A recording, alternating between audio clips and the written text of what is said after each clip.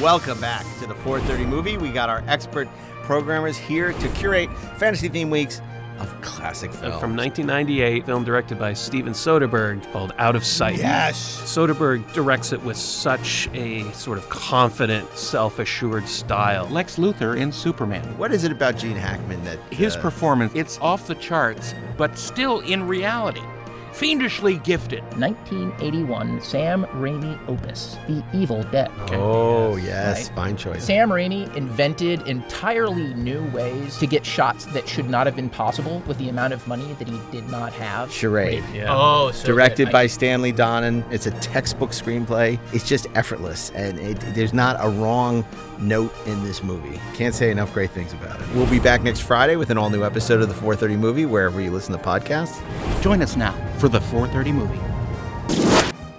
The 430 Movie Podcast is available weekly wherever you listen to podcasts and on the free Electric Now app. Download it today. If you think you felt a great disturbance in the Force, you're not wrong.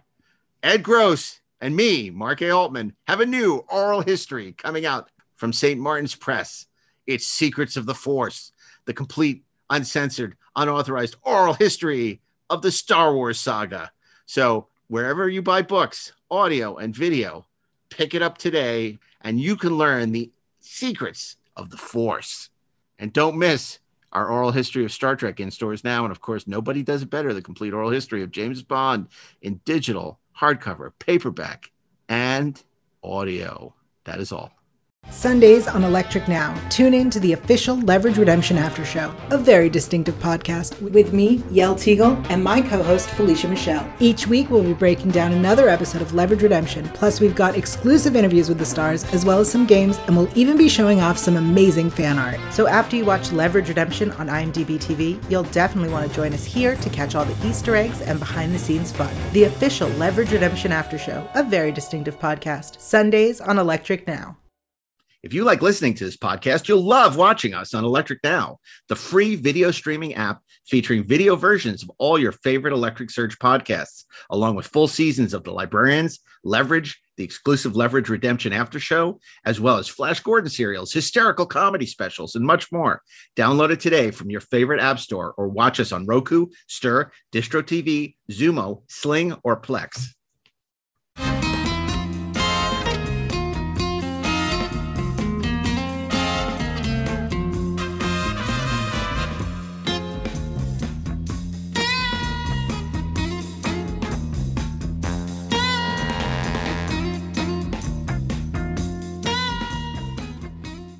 Welcome back to Best Movies Never Made, the podcast where we explore interesting and infamous movies that never made it to or through production. I am your co-host, Josh Miller, and with me, as always, is Mr. Steven Scarlatta.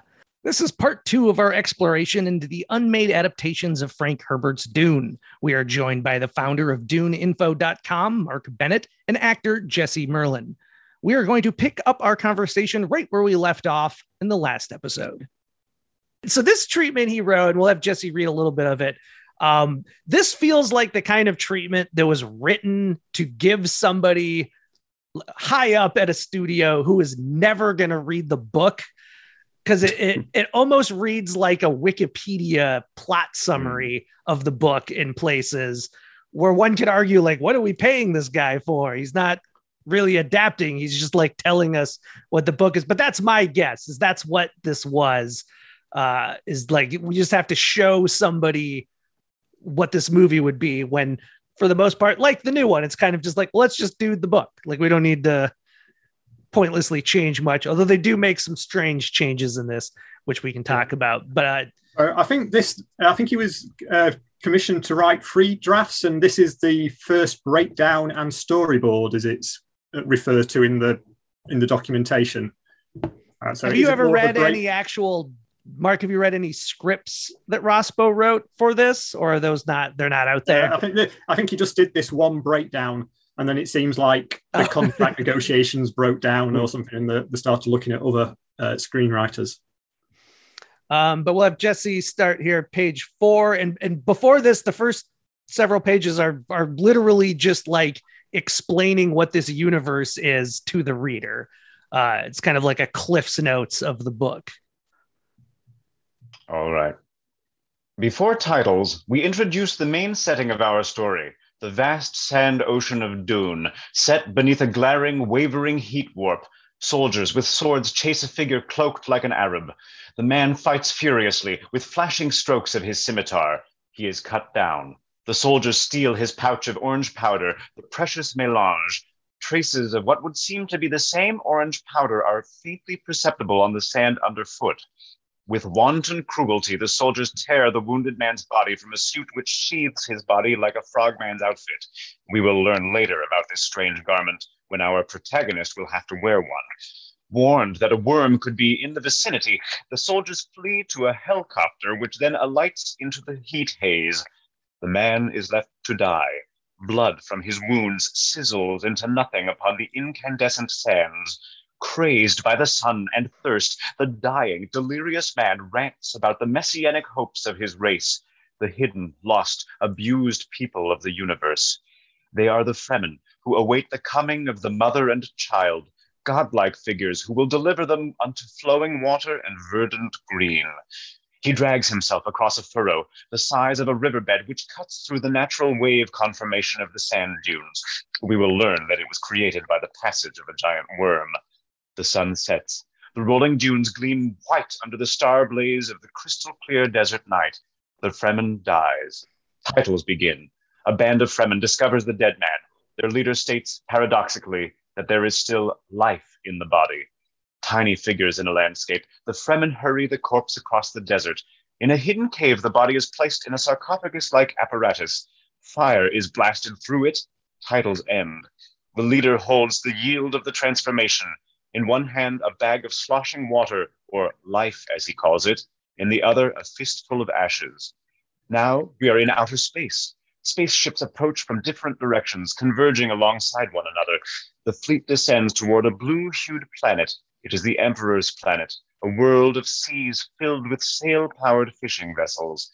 If it were not for the spaceship that we have just seen, one could easily imagine the Great Hall to be the court of the Emperor of China, to which have been summoned the warrior kings, decked in ornamental armor of medieval Europe, Arabia, and Asia. The noblemen of the universe have assembled at the imperial court.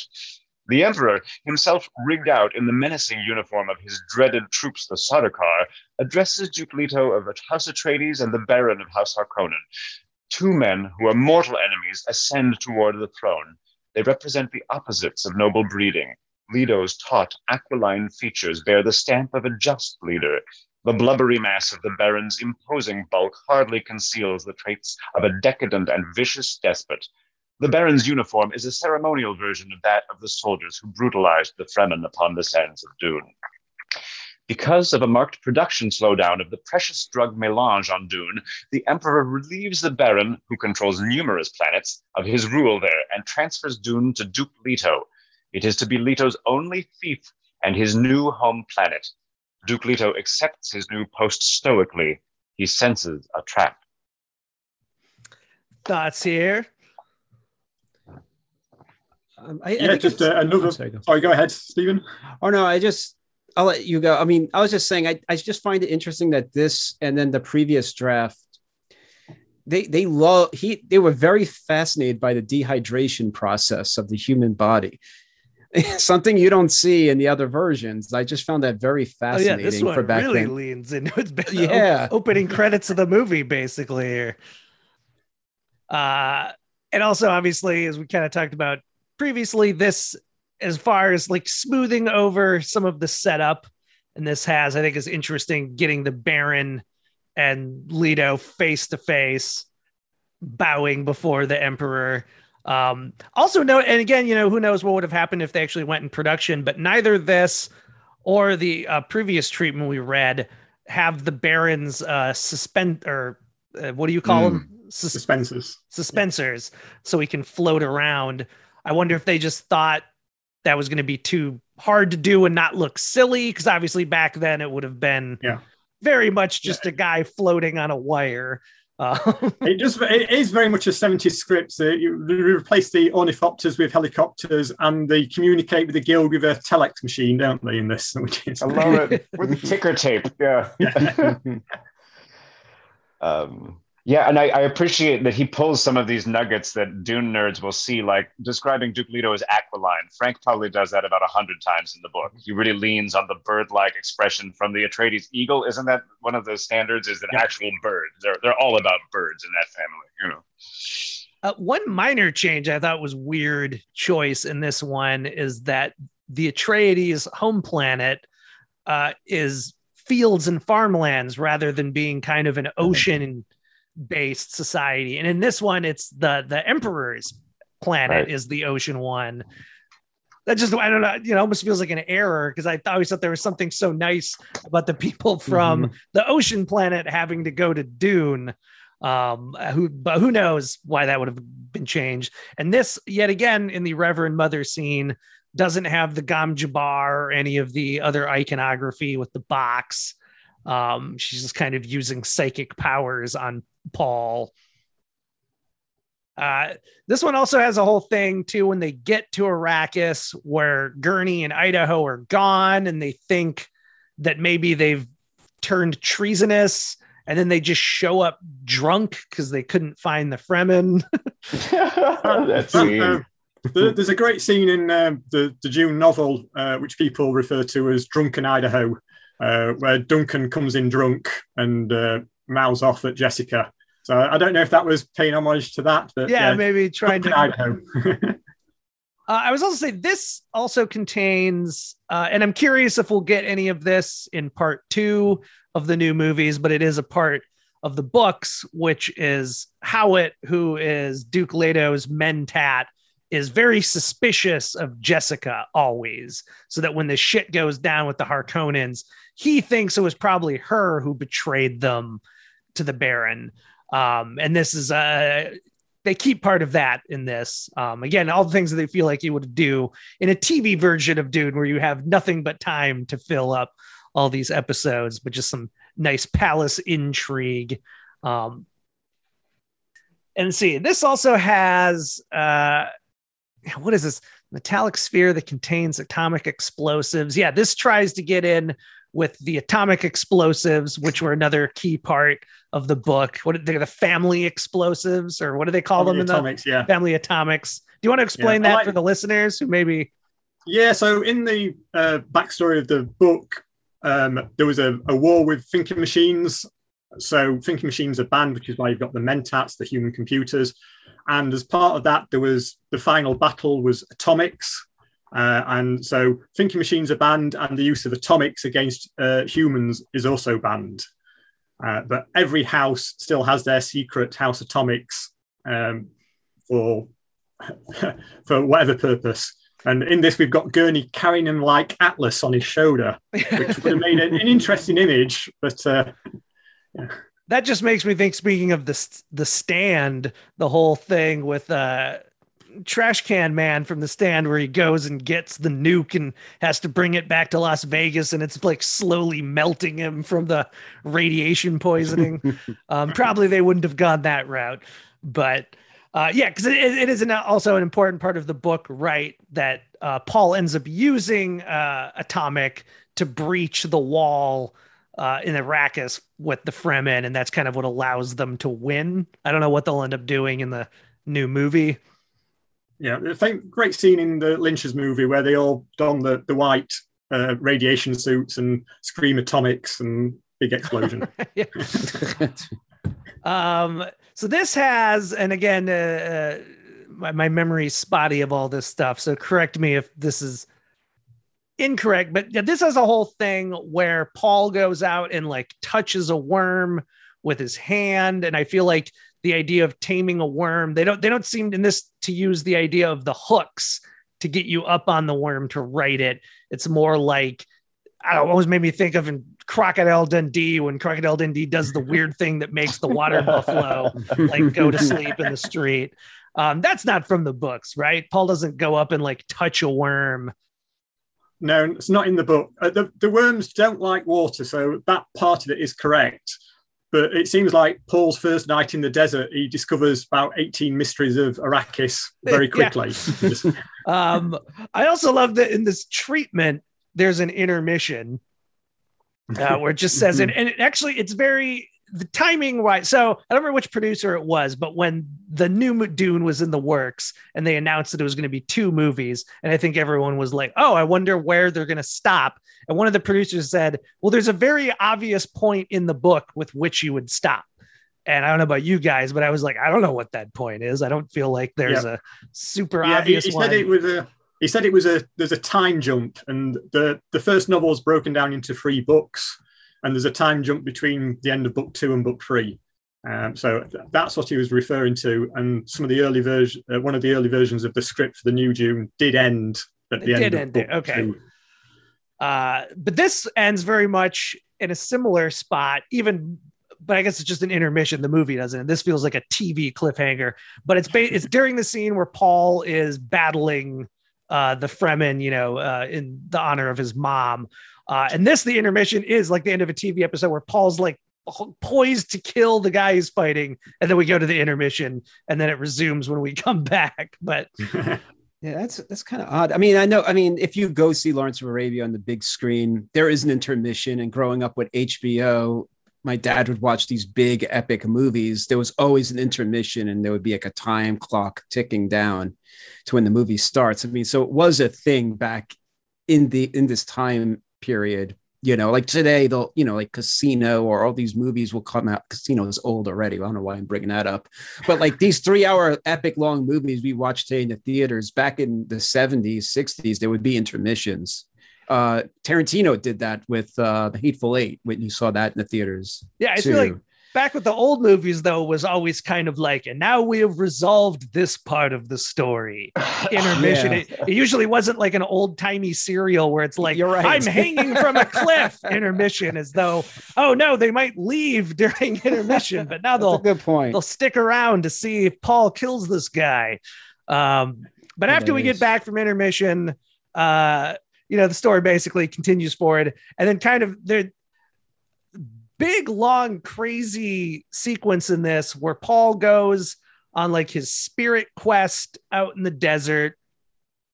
In the books, he falls into like basically a coma for like weeks. And and then he comes out, and that's when he's kind of developed his more heightened powers. They don't have that. This has where he drowns a baby worm in a pool and plunges into the water himself and creates the water of life here. And then you missed out the best bit, which is Paul actually rides the worm into the sea and into the water. Oh, right. Yes. Yeah. He brings it down. In my mind, that was almost like a comedy special effect when I was like the Goonies going down the water slide or something, where Paul's just riding the worm like Slim Pickens from Dr. Strangelove. There's a couple of Fremen trying to move a piano up the stairs. Exactly. He's like, oh, the Fremen carrying the big pane of glass across the road, and he smashes right through it, creates the water of life, trips super balls, transcends time and space. Describing all of this, Rospo keeps putting Paul in quotes to highlight the idea that like Paul's not really in this scene, but he's basically like walking through rooms with the other characters. He like sees Fade Routha fighting Paul's old dueling robot and like learning all of Paul's moves. What did you guys think of this whole set piece? The Lynch version has something not too dissimilar. When Paul's taking the water of life, Paul does see what's happening in the Emperor's throne room. So he does know that the Guild are coming to wipe out all life on Arrakis with the Emperor. So in that part, it's kind of similar, but the whole setup of riding the worm into the pool and swimming around in a huge, taking a bath, which I don't think any Fremen has ever done. Well, and this also builds up to, and again, maybe I'm just not remembering this correctly from the books, but Paul's really obsessed with the navigators from the Guild, who in this live behind portals where they live in some pocket dimension. They went through portals 10,000 years ago and they've never emerged from the portals again. And Paul really wants to get these navigators from the other side of the portals. I mean, that's not from the books. They're just like living in tanks, right? Yeah. There is a thing in the book where Paul, when they go on the High Liner, he wants to see a guild navigator, but he's told very strongly that he can't even try because that would be disastrous for the house. So there is that curiosity, and certainly no one has seen a guild navigator apart from the Emperor, I think. But yeah, this beefs it up a little bit. Beefs it up. All right. Yeah. Chani has to pull Paul out of the water pool to like bring him back into his own body. Steve, what were you going to say? Oh, no, it comes late. Oh, by the way, the dueling robot. I mean, I got like, so I guess while he's on the ship coming to Arrakis, he practices on a dueling robot. And that's the robot I find it interesting. Fade takes and learns all of his skills off of. But that is something that's not in the book. And then that's something that Jodorowsky uses in his Dune as well. And the robot's an effigy of Paul. So Fade is effectively fighting Paul. So I don't know if that was going to be, we don't have to do a robot special effect. We'll just have him fighting Paul in robot moves or something. I'm not sure. But it's kind of interesting how, I find that interesting. That's in both Jodorowsky's and in this, and an interesting way for Fade to learn his moves. And but anyway. Yeah, I mean, actually, I'll admit that made so much sense that I was thinking that probably was from the books. Yeah. But although I also, I guess that wouldn't have been a thinking robot, but no thinking robots in this world. The Butlerian Jihad took care of that. So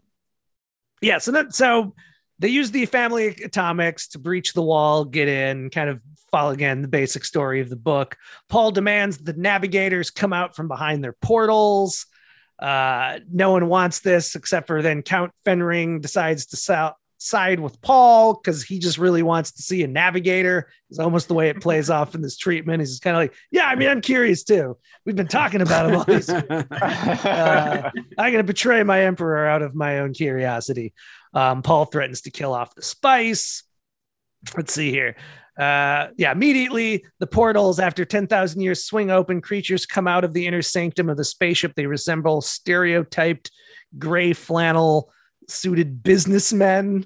A very different interpretation of what the navigators look like here, rather than like creepy fish people is how they're usually described. The navigators prostrate themselves before Paul. Paul swings at once the sword, cutting the clothing and the skin. It is an artificial sheath, which peeled back discloses that they're more mutant and creepy. And in this, they're kind of glowing bright orange, which just made me think of the guy from God Told Me To at the end, who you can't look at because he's I was thinking Cocoon. Oh, well, same idea. Yeah.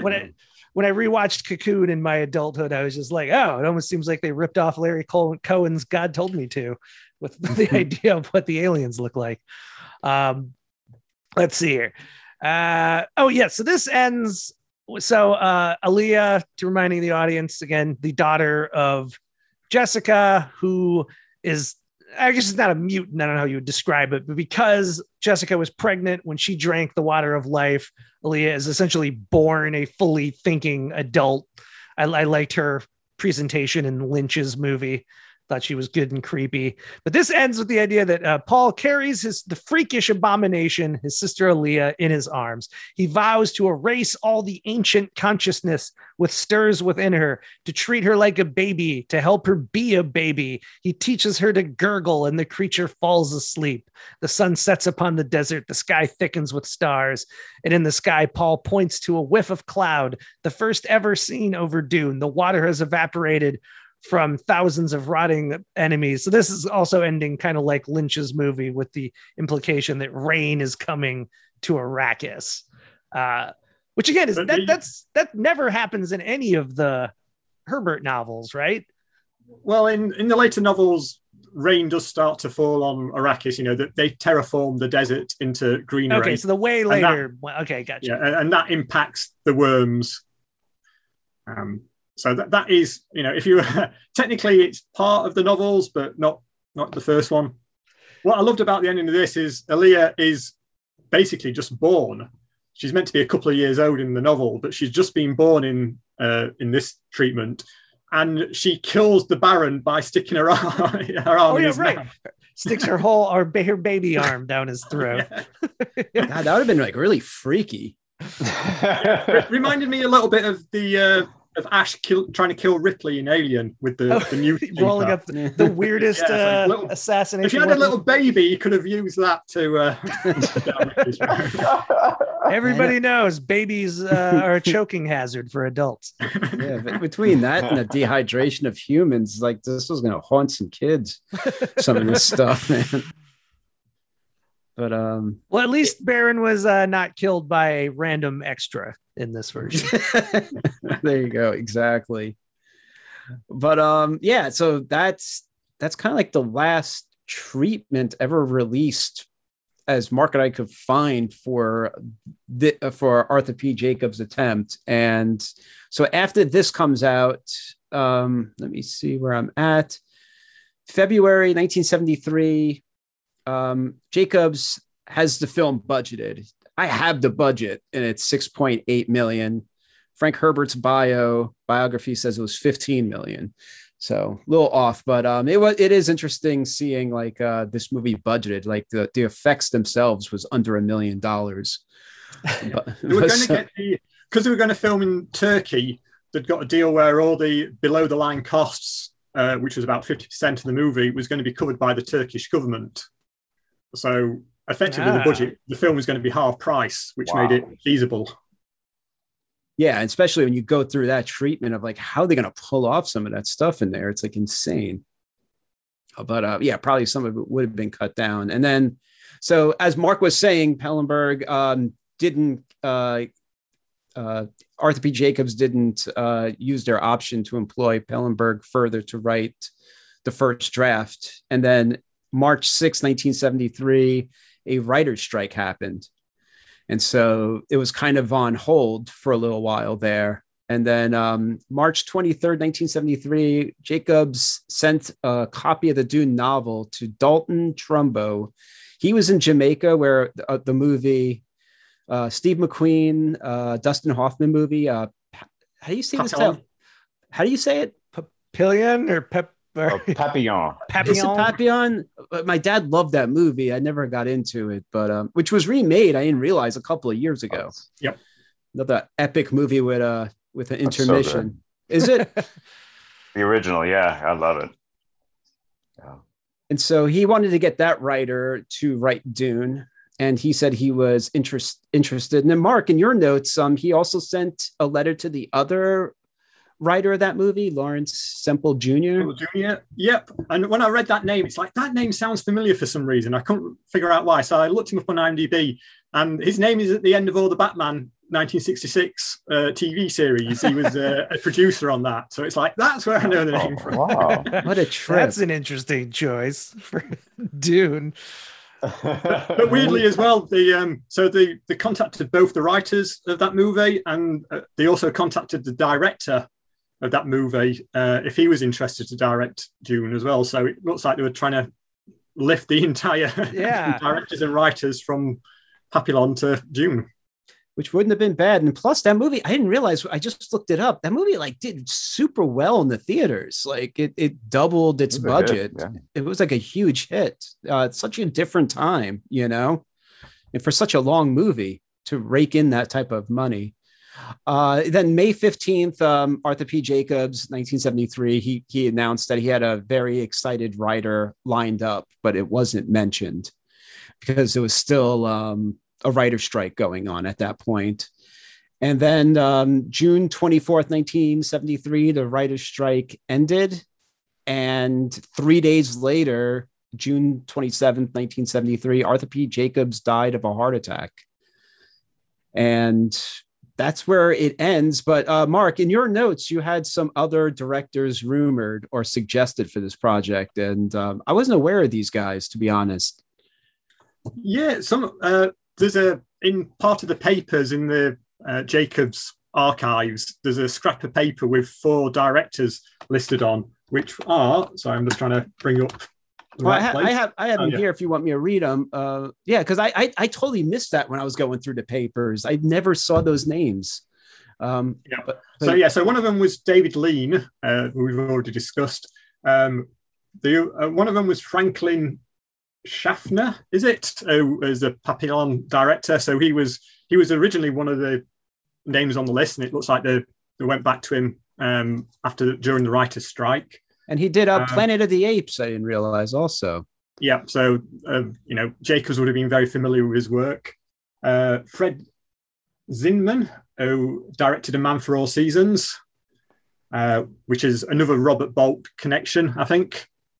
And Terence Young, who directed many of the James Bond films, including Dr. No in 1962.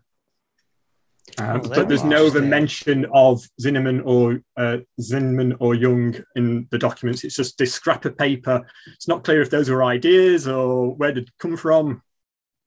Yeah, man, if it's in his papers, they were definitely throwing those names around for sure. But yeah, I totally missed that when I went through all of his stuff. So that's a good find on your part, man.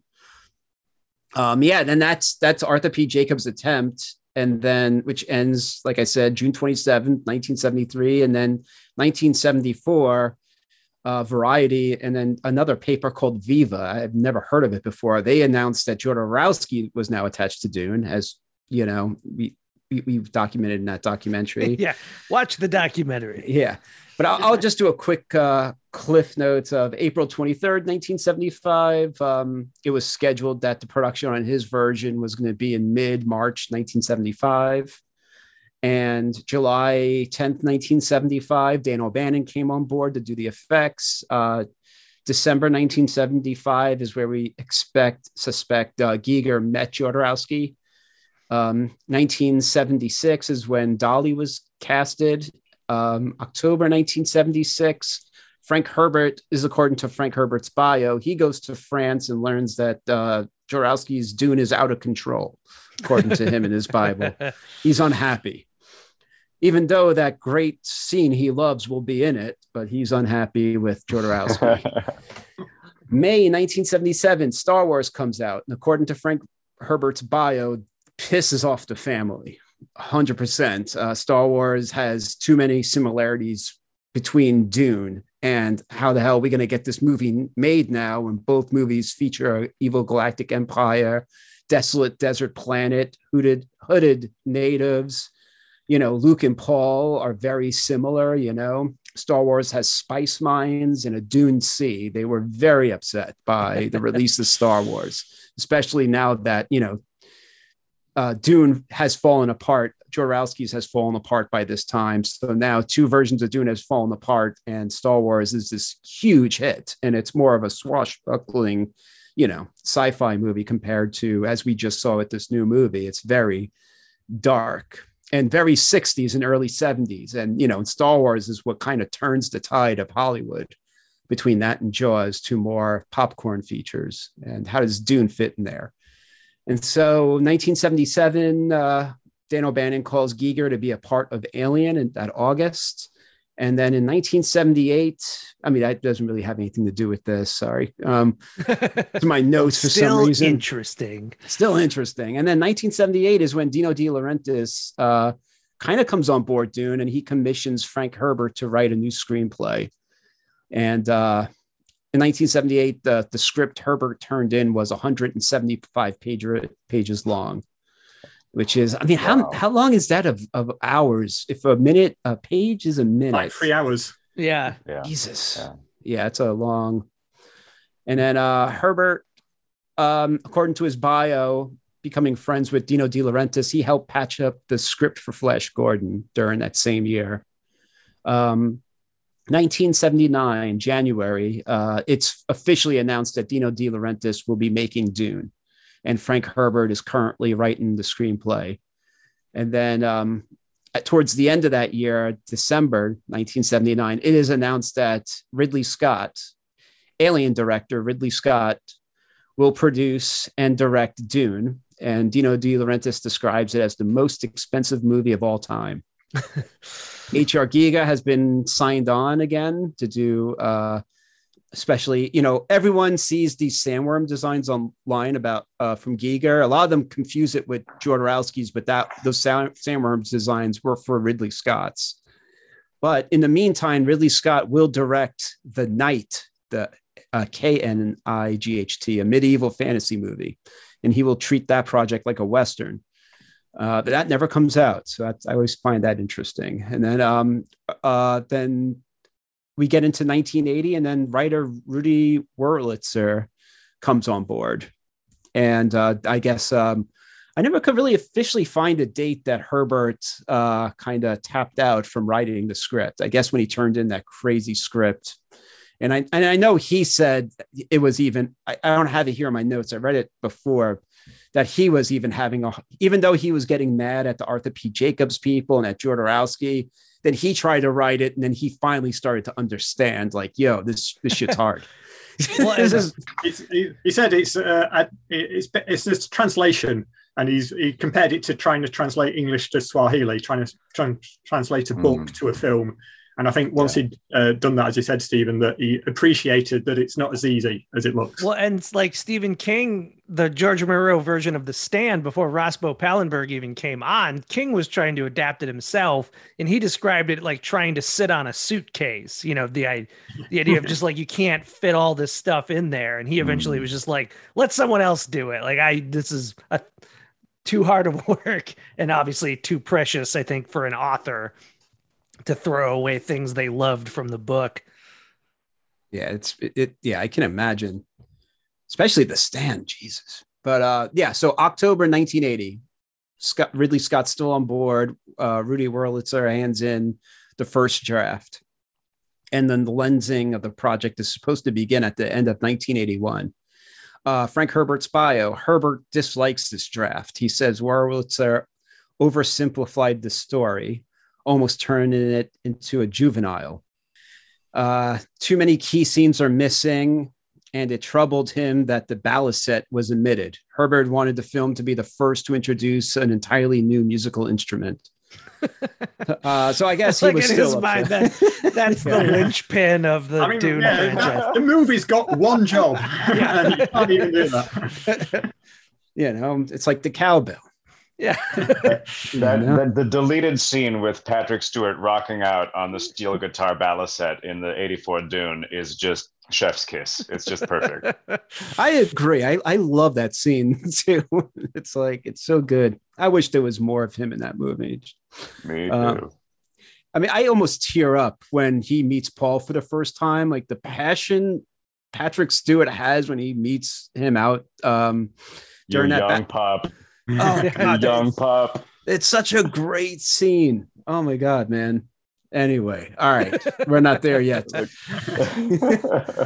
All right. So Ridley Scott, it comes out that I heard two different stories about Ridley Scott leaving Dune. One was that his brother passed away. And the other one is that he's unable to remain with the project because Blade Runner's financier Filmways faced a financial crisis, and the production was rescheduled to a time that conflicted with Dune. So those are the two stories I hear, one or the other. I don't know which one is the correct one. So from my understanding, his brother Frank died unexpectedly. And he said, I think it's in one of the Alien extras in the anthology box set, that he said he wanted to stop work on pre-production, which was going to take another several years before the film was being made, and jump straight into directing. And Blade Runner came along at the right time. And so he chose to go and work on a project that was being made rather than work on a project that could never be made or may never be finished. It's Blade Runner now, everyone looks at it and it's this masterpiece. But back then, am I wrong that it didn't do well? No, it was a flop.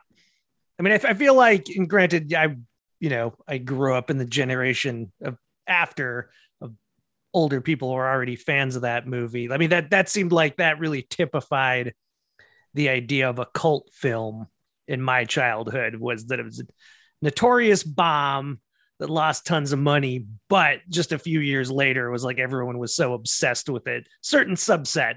And I think that was so influential stylistically. It always makes something feel like it was a hit, because how could it not be when it had such a seismic impact on all the other movies that came after it. Yeah, so it's interesting to think that if he made Dune and if Dune was a flop, I guess I wonder if his career would have been going in the same direction. Because I can't see Dune being so huge, especially after coming out. If he would have made it coming out around the same time as Return of the Jedi, if it's on the same pathway, you know. But anyway. I mean, his Ridley Scott version of Dune at that phase in his career does seem pretty exciting, because that was when, you know, that was like when Legend and Blade Runner, like that was still a phase where he was very much into creating this, like, you know, mind-boggling visual aesthetic for the worlds he was living in. Now he's become a little bit more of a journeyman director. I don't even understand how he makes so many movies now. I feel like every year we get 2 new Ridley Scott movies practically. It's like the Stephen King of directing at this point. Yeah, I mean, no doubt he would have done his best to make a great Dune. I just worry about him working with Dino De Laurentiis, and because I know he gave Lynch a lot of difficulty with that, even though giving him as much freedom as he had to make that movie weird and his own thing. I mean, I wonder what that movie would have turned into. I mean, we'll never know, but I'm very fast. I would love to, you know, we'll never know. So, but I would have loved to have seen, especially if Giger was designing it, you know, because when you watch Prometheus and you see those sets, I love Prometheus. So, I mean, a lot of people are going to be screaming at me right now, but I would have loved to have seen him working with Giger back then for a second time, especially after Alien. And on Alien, Giger was there making those, you know, Giger made that space jockey. Giger was making that shit on set. And to have Giger again, bring him and let him run wild on those Harkonnen sets, like as Jesse talked about the furniture, like just, you know, building all that. That's good. That would have probably been so amazing to see, you know. Didn't you see the chairs and the table when you were filming the documentary? Aren't those in his museum? Yeah, we did, for sure. It was incredible. We spent a lot of time shooting B-roll of them, but yeah, it was pretty amazing, you know. Did you sit in one of them? No, we couldn't go. Yeah, you can't, unfortunately. But yeah, it was beautiful. It was really cool seeing all that, you know. But yeah, imagine him just that and doubled or tripled. It would have been incredible, because when he did Poltergeist 2 and all that shit, they didn't fly him to the US. They just gave his concept art to people to recreate, and that's why it wasn't as successful. All right, those are things for other tales. All right, let's move on. Yeah, so David Lynch got attached to Dune May 21st, 1981, and March 1983 through September 1983, Lynch shoots the live action components of Dune, and December 3rd, 1984, Dune is released. It was budgeted at $40 million, and then it grossed $30 million. And that was considered a huge flop. I mean, it lost I guess in 84 standard, losing 10 million is a pretty big deal.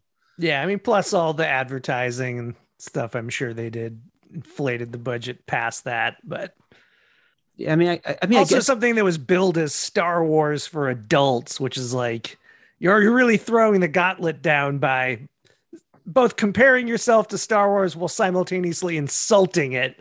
That yours is going to be far more sophisticated. I think that it would have needed to be a huge hit money wise. I'm sure they made all the money back on the toys. I'm sure it was fine. How were the toys? I love the toys, but yeah, they did. They very quickly ended up in the bargain bins at many toy shops. It's funny.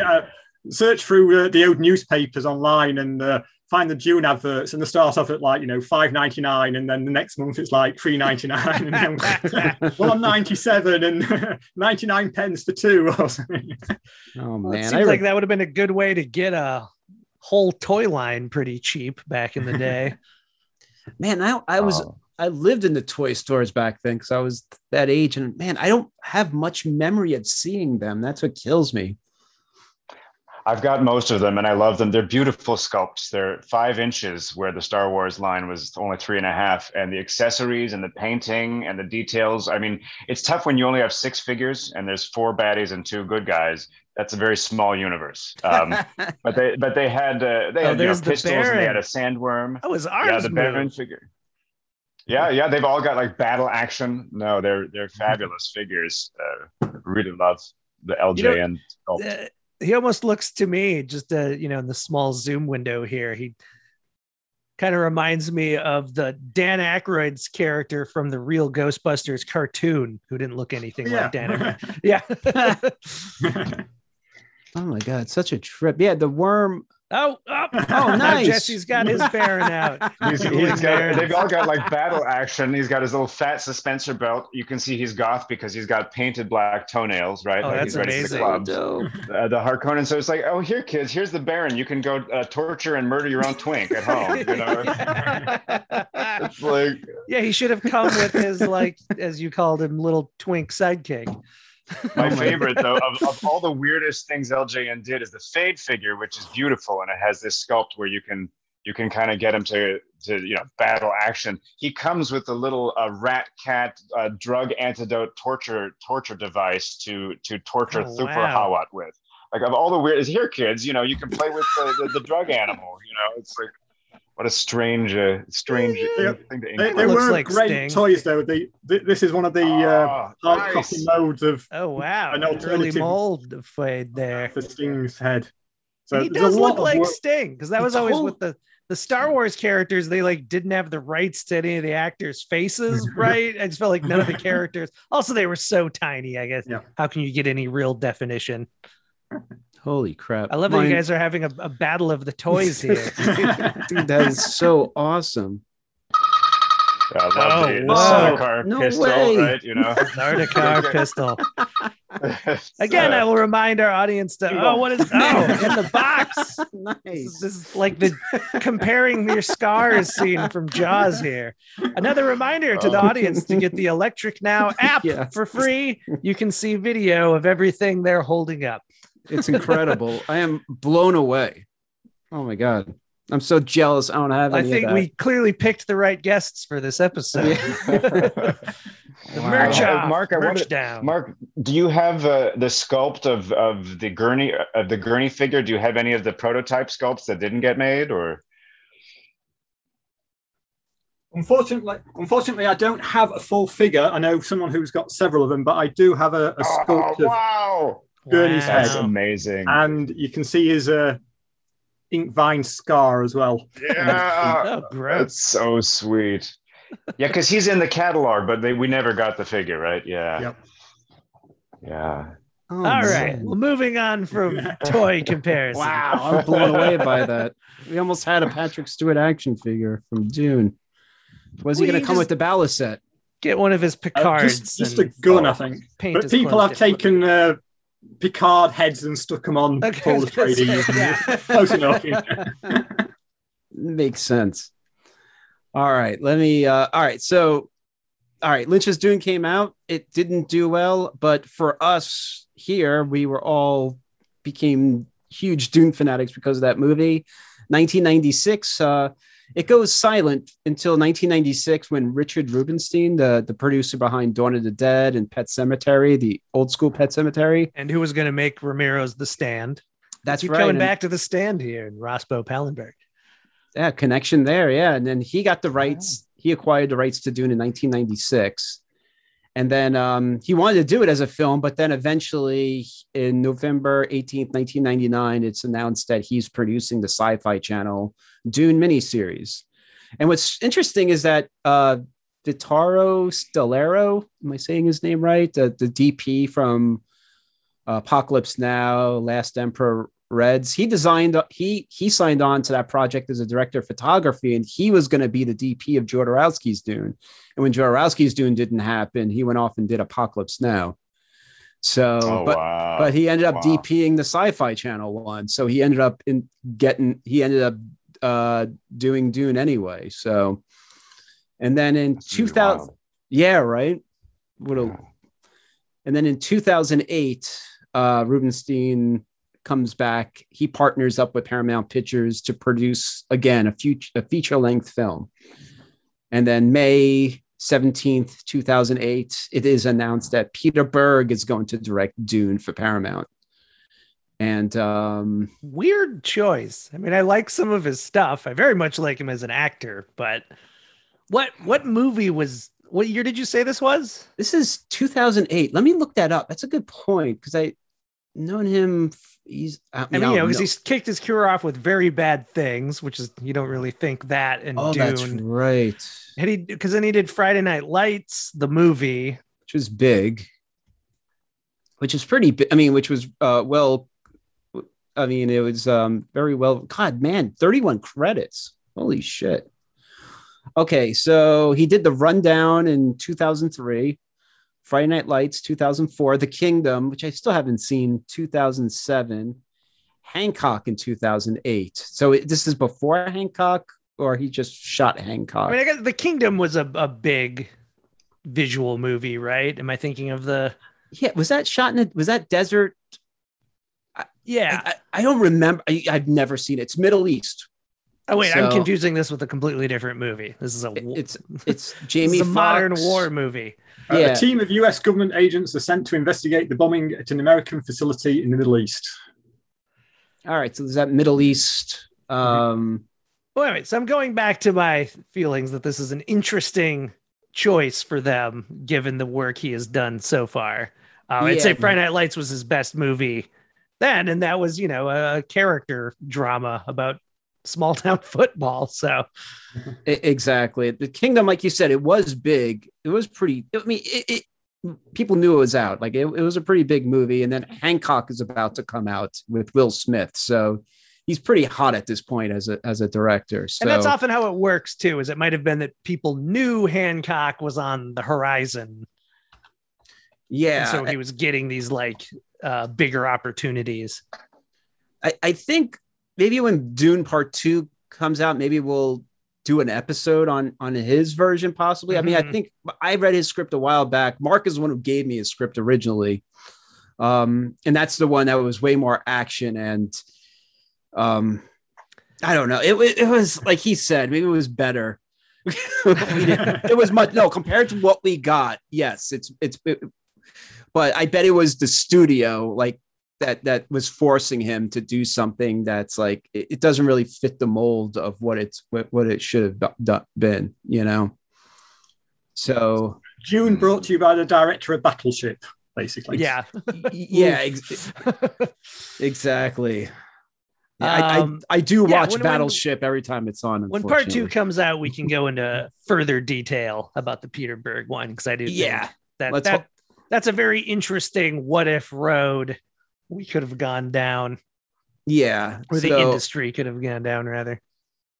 And then eventually, I'm going to cut some ends here because we'll probably cover this in the future. And then Peter Berg exits Dune October 29th, 2009.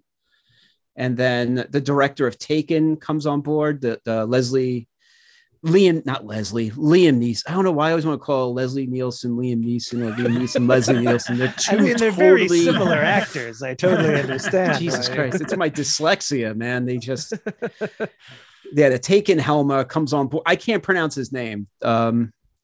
Morel, is it? Yeah, you got it, bro. Thank you. Yeah, February 2010, he comes on board to direct, and then Chase Palmer comes on to write the script, and Josh and I talked about him on our It episode. He was the writer of one of the. Did he write the It we talked about, or one of the ones that was unproduced? I can't remember. No, I don't remember. Perfect reason for the listeners to revisit our It episode. Yeah.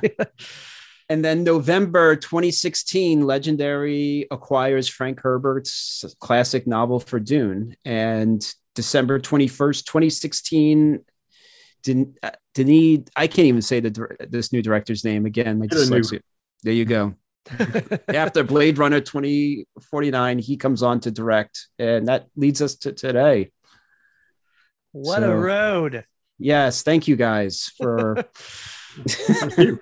Oh, this is wild. I wanted to ask a few things now, just since we've got Mark here and Steve. Was there any attempt in the 60s or by the late 60s? Did anybody look at it, or was it kicking around anywhere before these early versions? Not that I can find. That Roger Corman one is the first reference I can find to it. Yeah, same here. That's the only variety. That's the only thing I could find as well. It's just like it was brought like in the variety. I really wonder what the Corman one. I mean, that was at a point where I think Corman was very much trying to branch out from what people expected from him, because after that was when he started releasing like Fellini movies in America, and but it also very much feels like how like William Castle got the rights to Rosemary's Baby, and that it was like he just had too hot a potato and the industry couldn't allow him to make it as like an actual William Castle movie. It's just like, no, you got the hottest book of the year, Billy. Like, you can't give this your usual William Castle style.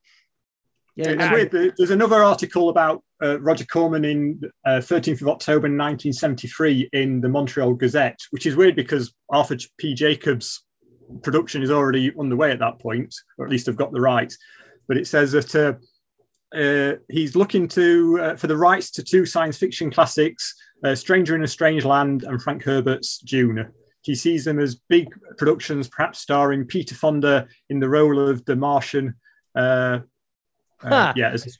a stranger. All right. I would have been into Peter Fonda, Stranger in a Strange Land in the 70s. Yeah, like another one they've been trying to make forever, but has never. Right. Yeah, I mean, I guess that was a good time for Corman because he was, he's making all these B movies and they're making money, and he wanted to step out, but he still never really does until. This is right around the time where he kind of had stepped away from Easy Rider, right? I'm sure he probably had that feeling of like, oh, wait, I want to be making these big, legit, culturally relevant movies.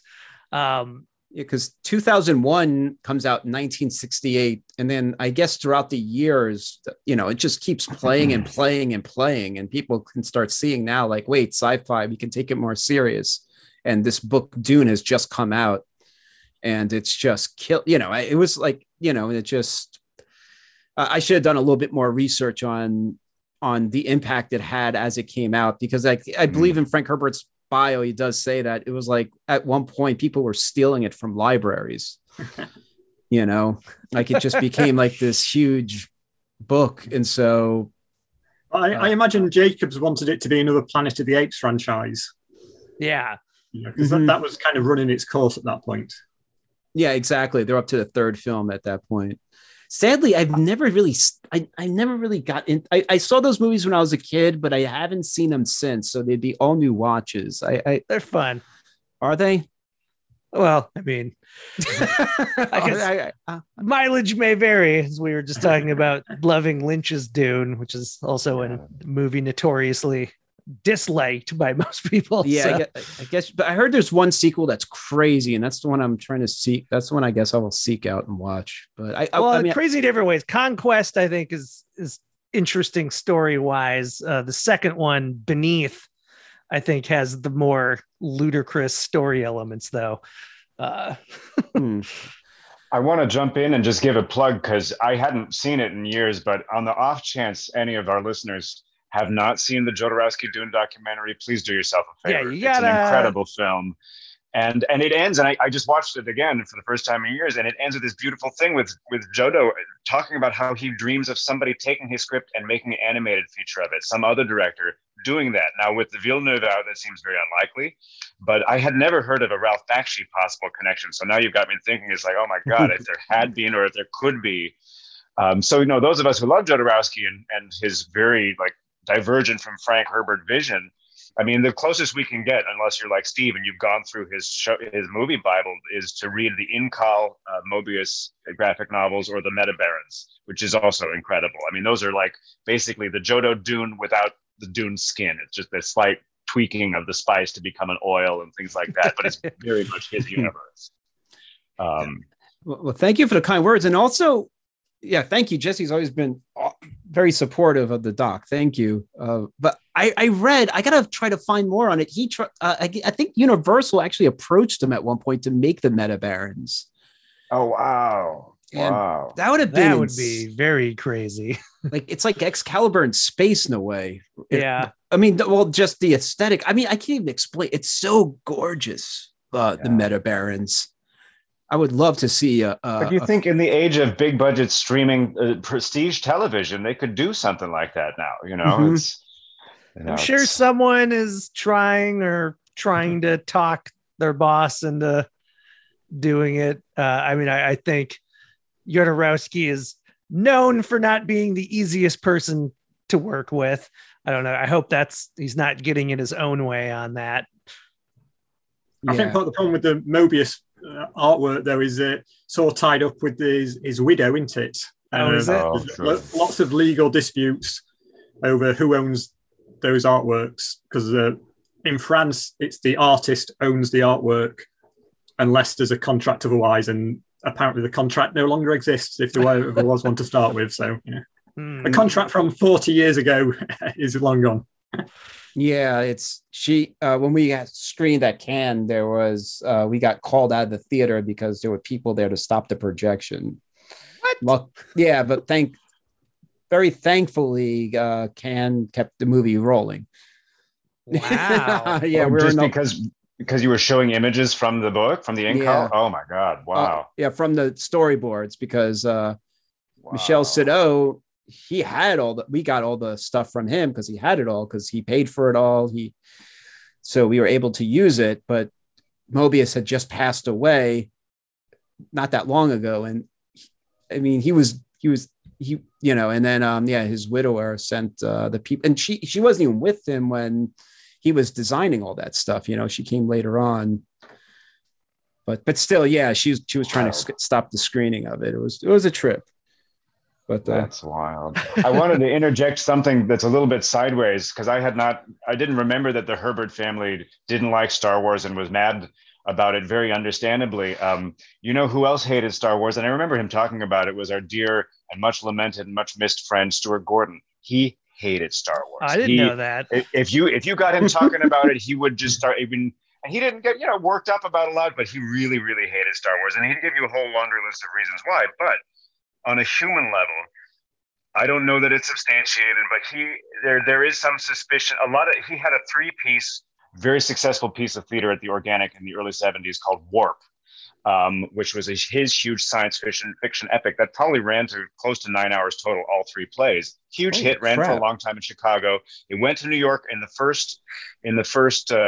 did the first play on Broadway, and it only lasted 8 performances. It bombed, it had bad reviews, and it was a rough experience for the theater company. Their one time going to New York, with a Neil Adams design production. It was incredible stuff, but there is some belief, and I don't know that it's ever been substantiated or proven, but that a certain very influential creative figure behind the Jedi movies may have seen that Broadway iteration and taken a lot from it. I think some people believe that. And so yeah, Stuart was pretty sore about that. I also say for the audience, as relates to Stuart Gordon, and how I even met Jesse the first time was when Jesse was playing the villain, but I guess Reanimator is known for having multiple villains, but playing Dr. Hill in Stuart Gordon's Reanimator the musical. Yeah, Jesse got to sing holding his own severed head. You don't see that a lot. Oh, it was a very special. Yeah, I got decapitated 200 times on stage around the world. And because Stuart adapted his own movie for the stage, it was just a really special experience to work with someone who is like an artistic hero since youth. I mean, he was such a wonderful and generous colleague. And yeah, I was just thinking about him and his connection to Star Wars as well. Oh, wow. I didn't know that. What a trip. I would have loved to have seen that play. Well, what's so fun? Yeah, no, read about Warp. That's a wild story. But like he had a whole shtick about it. He was just like, well, what about the millions of people on the Death Star? Don't they have a right to life? Like they're doing their jobs. He would give you this whole spiel. Yeah. So Kevin Smith stole the bit from Clerks from that as well, about all the people on the Death Star dying. They had the same thought. Yeah. Well, maybe a good way to wrap up, since we're now going to get a Dune 2 or Dune Part 2, and not even that movie specifically, just thinking of if they keep making more Dune movies because there's so much existing Dune material, proper material from Frank Herbert, and also this whole vast extended mythology that his son Brian, and what's the co-author who does all those books? Kevin J. Anderson. Who people should look him up. He's got an interesting career in his own right beyond those books. But what do you guys kind of hope for from the franchise? Like what directions would you like it to go? What things from the books do you really hope they would keep into the movies? So book 4 is God Emperor of Dune. Yeah, I was wondering if you're... and that's my personal favorite book out of the series, and it's a bit divisive, perhaps not so much as Heretics and Chapter House that Jesse likes so much, which I enjoy, but God Emperor is my favorite. And that is basically a huge worm, half human, half worm, which would be brilliant to see, but whether or not we actually get to that point in the series, I don't know. Well, and that's one of those, like, only in great success, right, can we get there? Because I remember when Game of Thrones started, I was like, this is such a perfect thing to adapt this way, though, because of the fact that there's so few monsters and magic in the first season of that show. Because I'd read all the books that existed at that point, and my friends who like weren't really into fantasy, they were like, I don't really like fantasy. Like, I like the Lord of the Rings or whatever, but I really like Game of Thrones. And it was kind of like, well, just wait, because eventually you're going to have giants riding like woolly mammoths and a bunch of dragons and forest people and stuff. And Dune is definitely like, well, it kind of starts like, the basic sci-fi. We got a little of the monsters with the dunes. And then it just keeps getting weirder. We get Paul in his like worm-based Iron Man suit.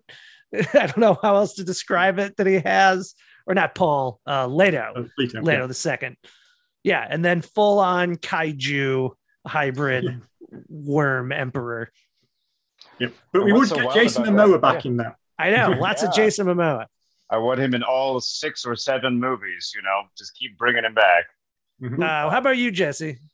No, God Emperor is great because it has incredible action sequences, but for being such a monster-sized book, it's mostly these long philosophical dialogues. It's so literate, and it's so full of just kind of high concept, universal vision. I mean, the fact that Frank has a vision 8,000 years in the future, plus another 10,000 years or however many years over the 6-book span. By the final 2 books, there are almost no identifiable characters from the beginning of the universe. We have the Bene Gesserit, and that's it. Everybody else is new or a vague descendant. I think the most interesting characters for me personally, we get in the final 2 books, who are the Honored Maiders, who are almost kind of like a mirror image, sinister take on the Bene Gesserit trope. They're these very powerful women, but they're not really interested in preserving or advancing humanity. They're much more mercenary and kind of animalistic and violent. The Honored Maiders are incredible characters, and there's these godlike figures that kind of I don't know. It almost gets very interdimensional. What I think is so beautiful about the last couple books is Bev has died of cancer, Frank's wife, and Frank is I mean you can correct me, Mark, because you probably would know better, but I think Frank is terminal as he's finishing Chapter House Dune, and so there's this wonderful awareness of mortality in these books, and they almost become a meditation on life and death, and there's almost these interdimensional characters casting a net through the universe, coming in and out of the awareness of the other characters that's never fully explained or established. And we also get space Jews. We also get Jews in space, and it's not not the Mel Brooks, yeah. But they're fabulous space Jews, How about you, Steve? Yeah. Oh, me. I mean, I hate to say it and to put it out. I've only read the first book because I have dyslexia, and I have it took me forever to read Dune because of my dyslexia. It was difficult. And then when Jodorowsky agreed to do Dune, then it was like, I have to read this, and I had a limited time. And it took me a really long time. I was even finishing it up on the flight to Paris. I was able to finish it all, but it was because it took me many years. I would start it, and those first like 80 pages would just like defeat me. And I'm like, I can't do this. I couldn't do it. And then eventually, but I just recently realized like all these things are on audiobook now, so I need to start. Yeah, I was just gonna say. I collect them. I have the books, and I always want, because I love the covers, I love the arts of all the editions, and I need to read. And I always feel bad because Jesse always brings them up to me. I never have a heart to tell him. I haven't read them. You've been living a lie, Steve. I've never been able to. I can't. Because yeah, man, my dyslexia has been really horrible with reading. It's very, very difficult because I read backwards. Like I can't read a menu when I go to a restaurant because my eyes look at 100 different things at once, and then eventually I need to come together. Like, all right, you now need to start going, and that's how I read books. Unfortunately, my eyes. I have a hard time reading text because of my eyes and how they work. And thank God for this program called Grammarly that now I'm able to write faster than I used to, because I had to write multiple drafts of scripts because I used to write backwards. And now I'm able to cut down a lot of my time because I have Grammarly. Now I'm able to write and now have a program to help put it in a correct order, So that's, mind of dyslexia. It sucks, but now I am going to start listening to them because I can't, unfortunately, read them. I wish I could, but my dyslexia is pretty bad with reading. Did you guys see the latest interview with Denis Villeneuve where he talks about if it all goes well that he will want to make a third one, that he would do Dune 2 and then Dune Messiah and then he'd be done. That's all he seems to want to do with the books. Interesting. Well, that's what kills me about David Lynch was that he was going to have full control over the next movie if Dune did well. And he wrote the script and he was going to have full control to do whatever he wanted with that. That's what always kills me about that one. Is like, as we talked about, again, to pimp previous episodes, as I love to do, if people listen to our Ronnie Rocket episode talking about a famous unmade David Lynch movie, we talk about in that, and I think it's one of our guests from Pure Cinema Podcast even brings it up. The idea was that the massive failure and disappointment of Dune really is what sent Lynch off on his post-Dune career. So if Dune had been a success, maybe we never would have got Blue Velvet. I mean, I think we very much wouldn't have gotten it. Mm-hmm. Certainly wouldn't have gotten it when we got it. Yeah, or Twin Peaks or Wild at Heart. Or, I mean, who knows what path his career would have had. Because it was the idea that he didn't have creative control and that he blamed it, rightly so, as most people do, of what happens when you do the dance with big budget movies is you're like, well, I guess I'll go back to making my little personal one. So maybe we were better for it ultimately. So hold up. Did he write a second Dune screenplay for a sequel? It exists. Does that exist? I can't find it. I've never been able to find it, but it does exist apparently. Oh man, there's references to it in Starlog magazines. They're saying, "Oh, that on the table, that's the script for Dune Messiah. We're just finishing it off now." And it's like, I want that script. I do too, even though it's got to come out someday. Yeah, hopefully. Wow. But I'm curious to go back what Jesse is saying. Like the Dune 2, I think audiences will probably, if they haven't read Dune, I think they'll be more comfortable with that one because I guess it's going to be more action. I wonder. I mean, I can't imagine him not putting more action in that one. Yeah, I think Villeneuve said that the first one is him setting up the playground, and the second one is him playing in the playground. So he's very much looking forward to doing part 2, apparently. Yeah, and with the fact that they're giving him a 45-day theatrical window means let's hope it blows the doors off. And if it's really profitable, then maybe that will be the momentum for a third one. Yeah, that's the goal. That would be awesome. But when does the TV show come out?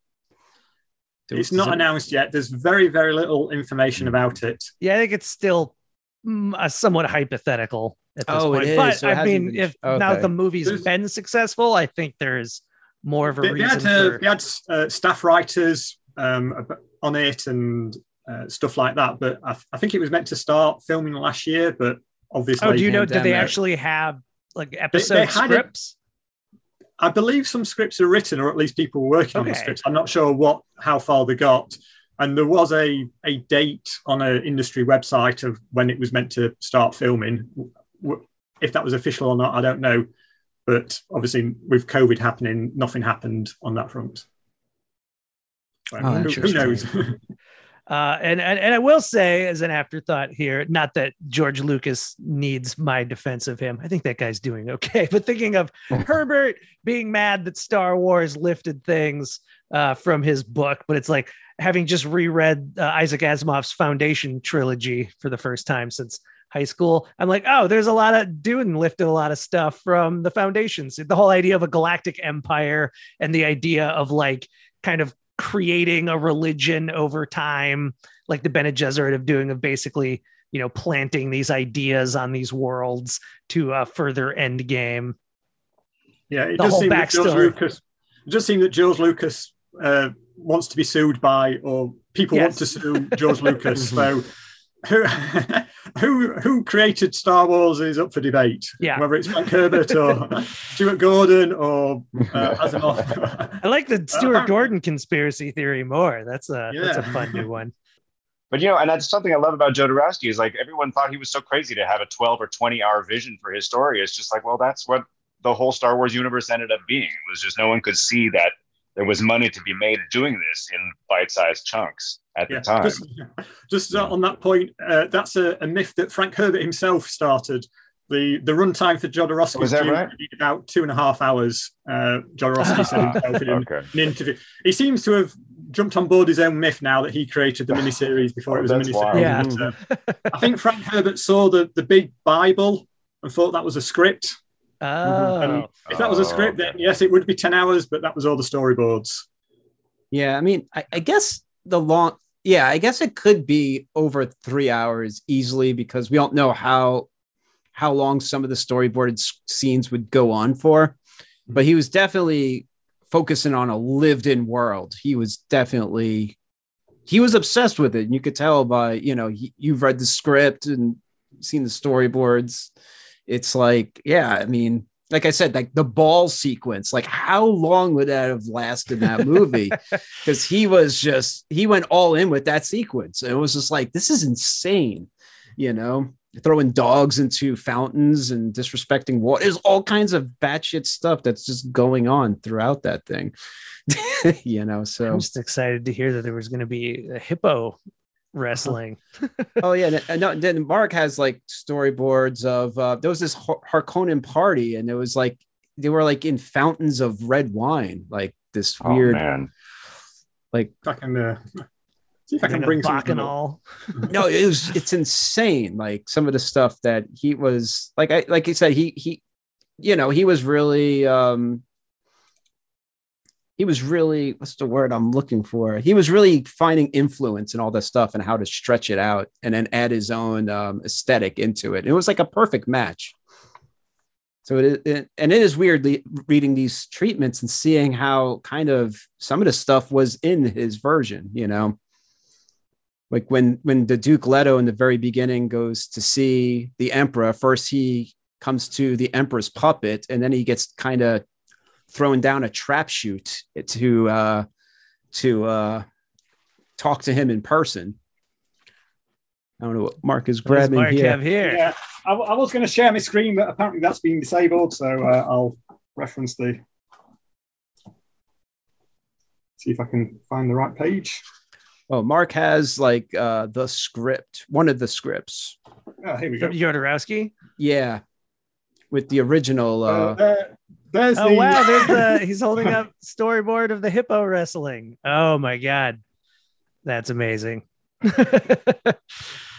We got to get a picture of that one. I'll send you an image of it. Yeah, perfect. We'll post it on the socials. I'm sorry.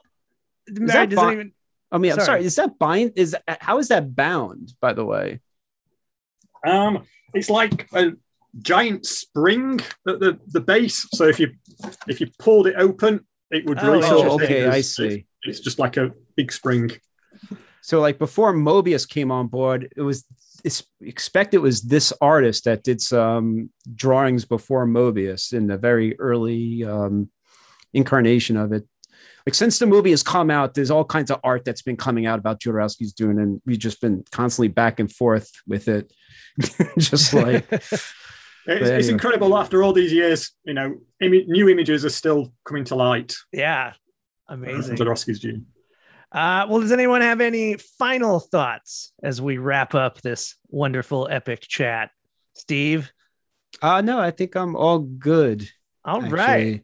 Well, I thank Jesse and Mark so much for coming on. And maybe, you know what, we'll have you both back on to talk about Peter Berg's script when Dune Part 2 actually comes out, since hopefully that will not be another unmade movie. Do you guys have, especially Mark, give them the Dune, your website and socials info. Yeah, it's duneinfo.com and duneinfo on Twitter, Facebook, YouTube, Instagram, all the socials. And Jesse, where can people find you on the socials? Oh, yeah, I'm on Twitter, I'm JESSEMERLIN, and on Instagram, I'm at Jesse_Merlin. Easily found.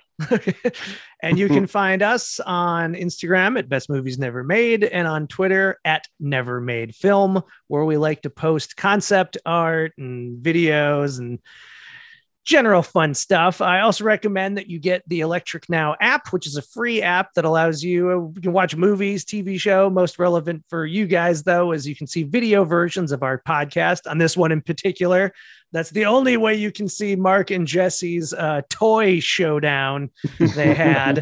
I don't know when that'll be up. I think our video episodes are usually several months behind our actual audio podcast.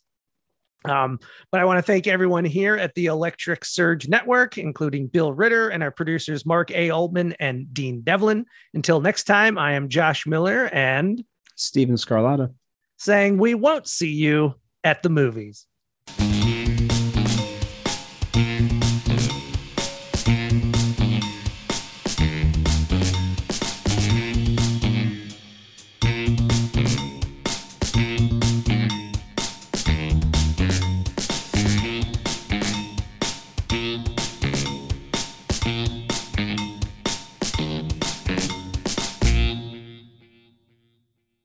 This show is produced by Dean Devlin and Mark A. Altman and is an Electric Surge Network production.